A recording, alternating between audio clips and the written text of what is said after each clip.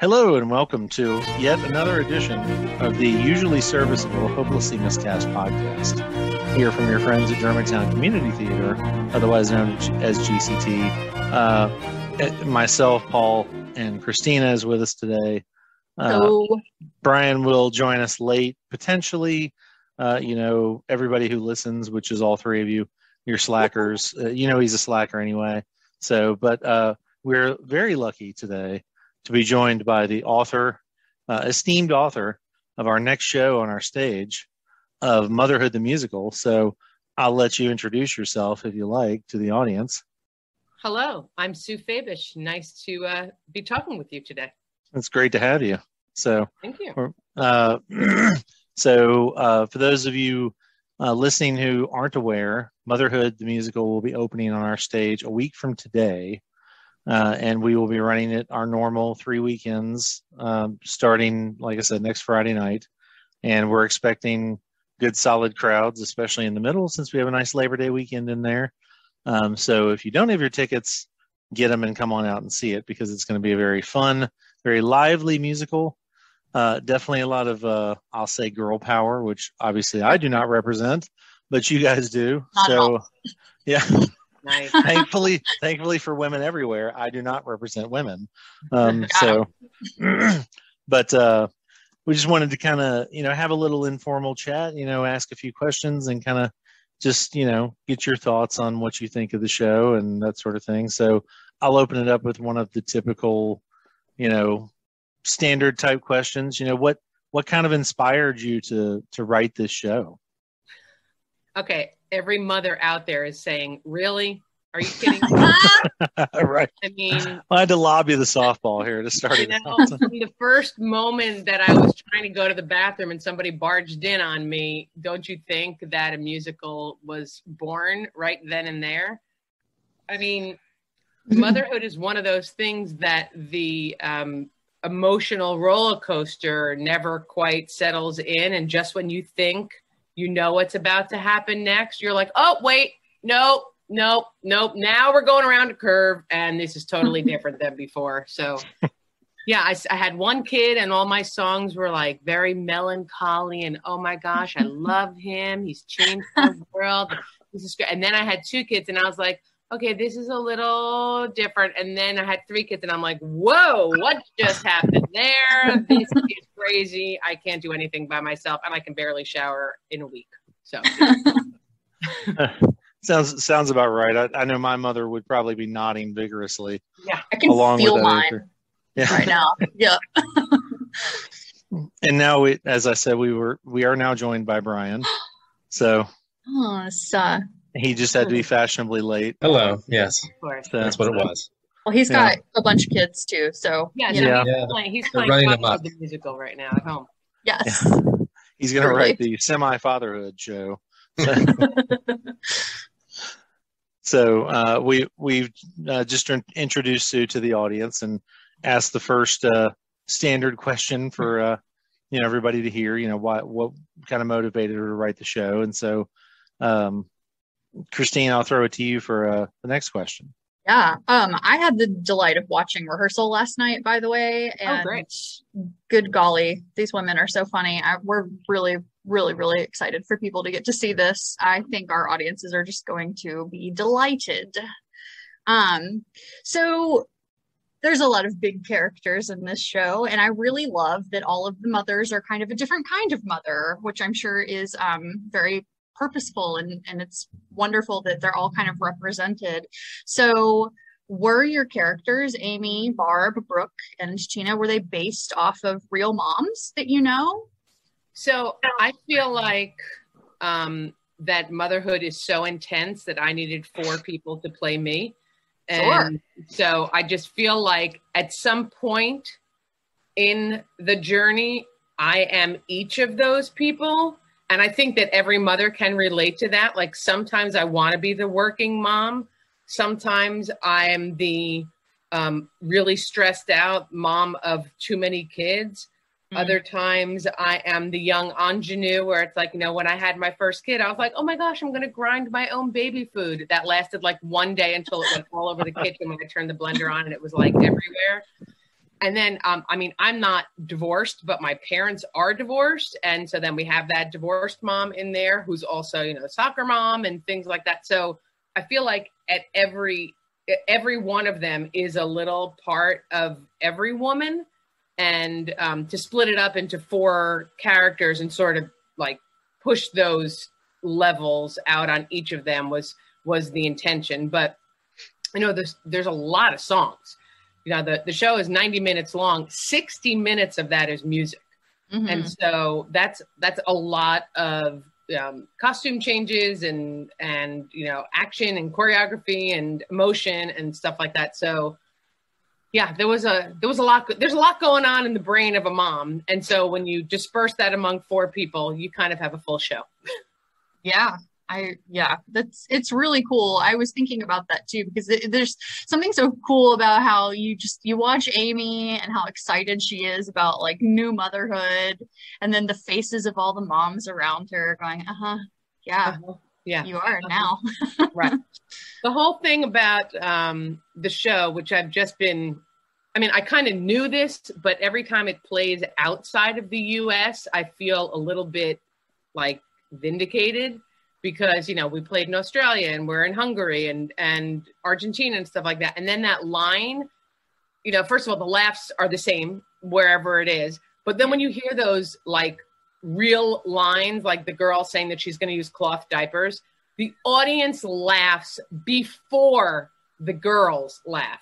And the girls are supposed to laugh like in their comical thing, but the audience gets it first, which cracks me up because across the board, everyone knows you're not using cloth diapers. There's no way you're going to use cloth diapers, you know, and just all of that comedy translates worldwide. And so I just think it's, you know, moms from 40 years ago and moms of today get it. They get the same thing. That like that whole thing of my kids don't even call me my name. It's just mommy, mommy, mommy, mommy, mommy, mommy, mommy, mommy, mommy, mommy, mommy, mommy, mommy. That whole thing. And dads get it too, because when it's dad's turn, it's daddy, daddy, daddy, daddy, dad, but dad. You know, they get it also. So you really get tired of that name after a while. Yes. And when you said grind your own food, that the cloth diapers, that's exactly what I thought of. I mean, my mother, I don't know how many times she said, I had the bright idea to try that with me. Yeah. And that lasted all of hours, not days. Yeah, exactly. So, it's hours. So, yeah, exactly. So, one of the questions that I wanted to ask, I'm trying to pull up my list here so I don't misstate it. So, was there, in terms of, you know, we talked about what inspired you to write the show overall. I mean, was there a specific moment that kind of triggered that for you, or was it just a collection of things over time where you just said, you know what, I've compiled all these memories, all these thoughts together, and it's enough to, you can't make this, you know what up, right. type stuff. You know, I had a boss once who said, you know, I've had a career in managing businesses and I'm going to write a book that says you can't make this up. Yeah. And so, but for him, it was a collection of things. Whereas, you know, we've talked to other people who, you know, they say, well, I was inspired to do this, even though there's this collection of things. I had this epiphany moment or this lightning moment that hit me. It was like, you know, this would work as this, and I'm going to do it that way. Which one of those do you think it was for you? So I moved to Nashville 21 years ago, and I moved to be a songwriter. And here I was, you know, in the South, and I'm a Yankee, you know, from New Jersey. And I played the piano. I did not play the guitar. So that all of a sudden I was like bizarre, right? Here in Nashville. And so, you know, place. Right. I'd go to the Bluebird and I'd have to like set up my keyboard on open mic night and be like, you know, hold on 1 second. And I'm Someone says, hurry up. Yeah. I'm like plugging in and they're looking at me like I'm a dodo bird. And then, so when I started playing things like the Bluebird, I realized that I didn't fit in. And so I started doing comedy songs about my life because, you go to these workshops. How do you be a songwriter? You have to write about what you know. And the only thing that I knew at that time was, I had a 4-year-old and a 1-year-old, and I knew about diapers, and I knew about people barging in on me in the bathroom, and I knew all about that stuff. So I started writing these comedy songs, and then I did a parody called The Mom of Constant Sorrow. And it was right after The Man of Constant Sorrow had come out. And I didn't really know how to do this because I came from New York, which was like different in the music business. And so I was like, well, why don't we just mail this song to like radio stations? How does that work? And people are like, I don't know. And I was like, well, why can't we just mail them? Well, let's just mail them. So we took this funny picture. I dressed the kids up like the album cover of the Oh Brother, Where Art Thou? I put the kids in like little jailbird outfits, and we bought a chain at Home Depot. We wrapped it around each other, and nice. We found a bean field in south of Nashville, and we had a friend take pictures, and I just made like a fake album cover, put it on the album, and sent it out to 210 radio stations to see like what would happen, and we got airplay on 205 stations, wow. Which was incredible, and it just sort of like blossomed from there. So then from there, when I started playing places like the Bluebird, I started doing more and more of these comedy things. And that was the thing that really resonated with people. The mom funny songs were resonating. And so I started just doing more and more of those. And then I would, go out with my little one-woman show, which was just me and my little sound system. And I'd show up at the, American Payroll Association luncheon and, get bookings like that and just, entertain the troops during their lunch hour break or whatever. And it was kind of pathetic, but, it was okay. I was getting paid. And after a while I was like, well, this is really like slogging it. I don't know how much longer I can do that. And someone's like, well, why don't you turn it into a musical, like 4-woman show? And I was like, why? Like, what would be the point of that? And she's like, well, then you wouldn't have to do it. And I was like, well, that I like. Right. You mean I can sit back and watch it? I could get into that. Yeah, right. So started researching a couple of ones that were out there and just to see what it was. And I was like, dang, I could do this. And I had no idea what to do or how to do it. But I had been in enough shows, through high school and college and stuff like that. And I had been around enough to know, like, well, how do you find people to be in your show? I don't know. I guess you put it like back then, because it was an ad somewhere, you could put it on Facebook now, but it wasn't that popular back then. I could say, okay, well, I guess we're going to do auditions. Well, how do we do auditions? I guess we find a room and then we tell people we're having auditions. And so it was just kind of like, walking through it, and people in New York were like, you can't do it that way. It has to be an equity thing. And you can only do 29 hours and you have to get this person. And then you have to get them to, you have to sign a document that you won't use. And I was like, why can't I just get people that can sing and act? I can't just get regular people. Like, it was just so bizarre. So I just did what I thought I should do and just did it. Right. I was going to say, it sounds like a great parallel to parenthood in general. Yes. Motherhood, especially. It's like, I don't know what I'm doing. I'm just going to fake it till I make it. Right. And all the old cliches. I'm just going to, I'm going to keep acting like I know what I'm doing. Right. And hopefully I will. When we were doing a bunch of readings and stuff like that. And we did readings here in Nashville. This is in 2008. And then I wanted to do a couple in New York with, because I had a lot of connections in New York. That's where I, started my whole career. Right. And people are like, oh, you have to come up here and you have to rehearse with those people. I was like, why can't I just fly these people up there and we can like do the same thing we just did here? And they're like, oh, nobody does that. You got to use New York people. I was like, I'm good. So I was like, where do you do this? Okay, we'll find a studio. Who do I invite? I don't know. We'll just tell people we're doing it. And we just did it.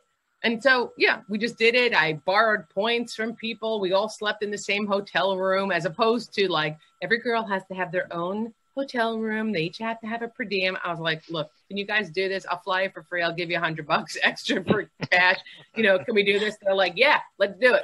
So we just did it. That's so And cool. I love not knowing how to do it, because if I knew how to do it, I wouldn't have done it. Well, and the rules are kind of silly. Let's just all be honest. Yes. And thank Yeah. God for people like you writing for woman musicals. We all know there aren't enough female roles to go around Mm-hmm. in any town. Especially, I don't know, Memphis especially has a insanely talented population of actresses. So anytime I get to see a show like this, I am just like floored. Great. Yeah. I'm glad to hear that. And it's been interesting because a lot of the productions do have an all-female cast and crew. And they kind of do it on purpose when they realize, oh, the whole cast is going to be female. Oh, let's get a female director. Well, usually the choreographer is a woman anyway. And then, and so why don't we just go with the whole crew that's female? And they kind of do it on purpose. And I think it becomes more of a community event when they go like that. Like we just opened in Argentina last week, and the girl told me they've never, in the history of their theater that they've done there, have never had an all-female cast and crew for a show. And I was like, wow. Can that That's even cool. be? Is that real? Yeah. I mean, but apparently, Literally breaking barriers. Yeah. So, Yeah, I mean, it opens doors for more people. It's awesome. I love it. so Plus, Brian, your turn. I think also the women get it. Like there's a song about incontinence. I was gonna say I know what song you're Right? about to go to. And that makes some of the men very uncomfortable, and some of the men don't want that in the show. And like they said, do we have to have this song about leaking? It's a little, gross. And I was like, well, it happens and it's real, so we're keeping it. Yeah. Yeah, I love hearing stuff like that because it's real. So real recognizes real. Yeah. So it's I'd much rather get real something like that than someone say, "Oh, we're not going there." That makes people a little bit uncomfortable. And so, one of the taglines can be, "You'll laugh, you'll cry, you'll leak." You know what I mean? Because that's reality. Because I mean, who in an adult life has not leaked at some point? Let's be honest. Hello. So, yep. Well, we definitely lean in. Well, this production leans into a lot of that humor. It does. And Christina gave me permission to kind of lean into a little bit more of it this afternoon. So we worked on some digital designs for Ode to Boobs today. So God, I'm sorry. I had a really good time. Never apologize. It's been a fun day at work. We were talking. It's like, you ever just think, wow, this is what we're doing for work today? And today was one of those days. My search history is going to look very strange tomorrow. So yeah, let's face it, people. Your body changes after you have babies. It's a working body now. I'm going to test that it changes even if you don't. It's a question, Sue. From premiere to publishing, what's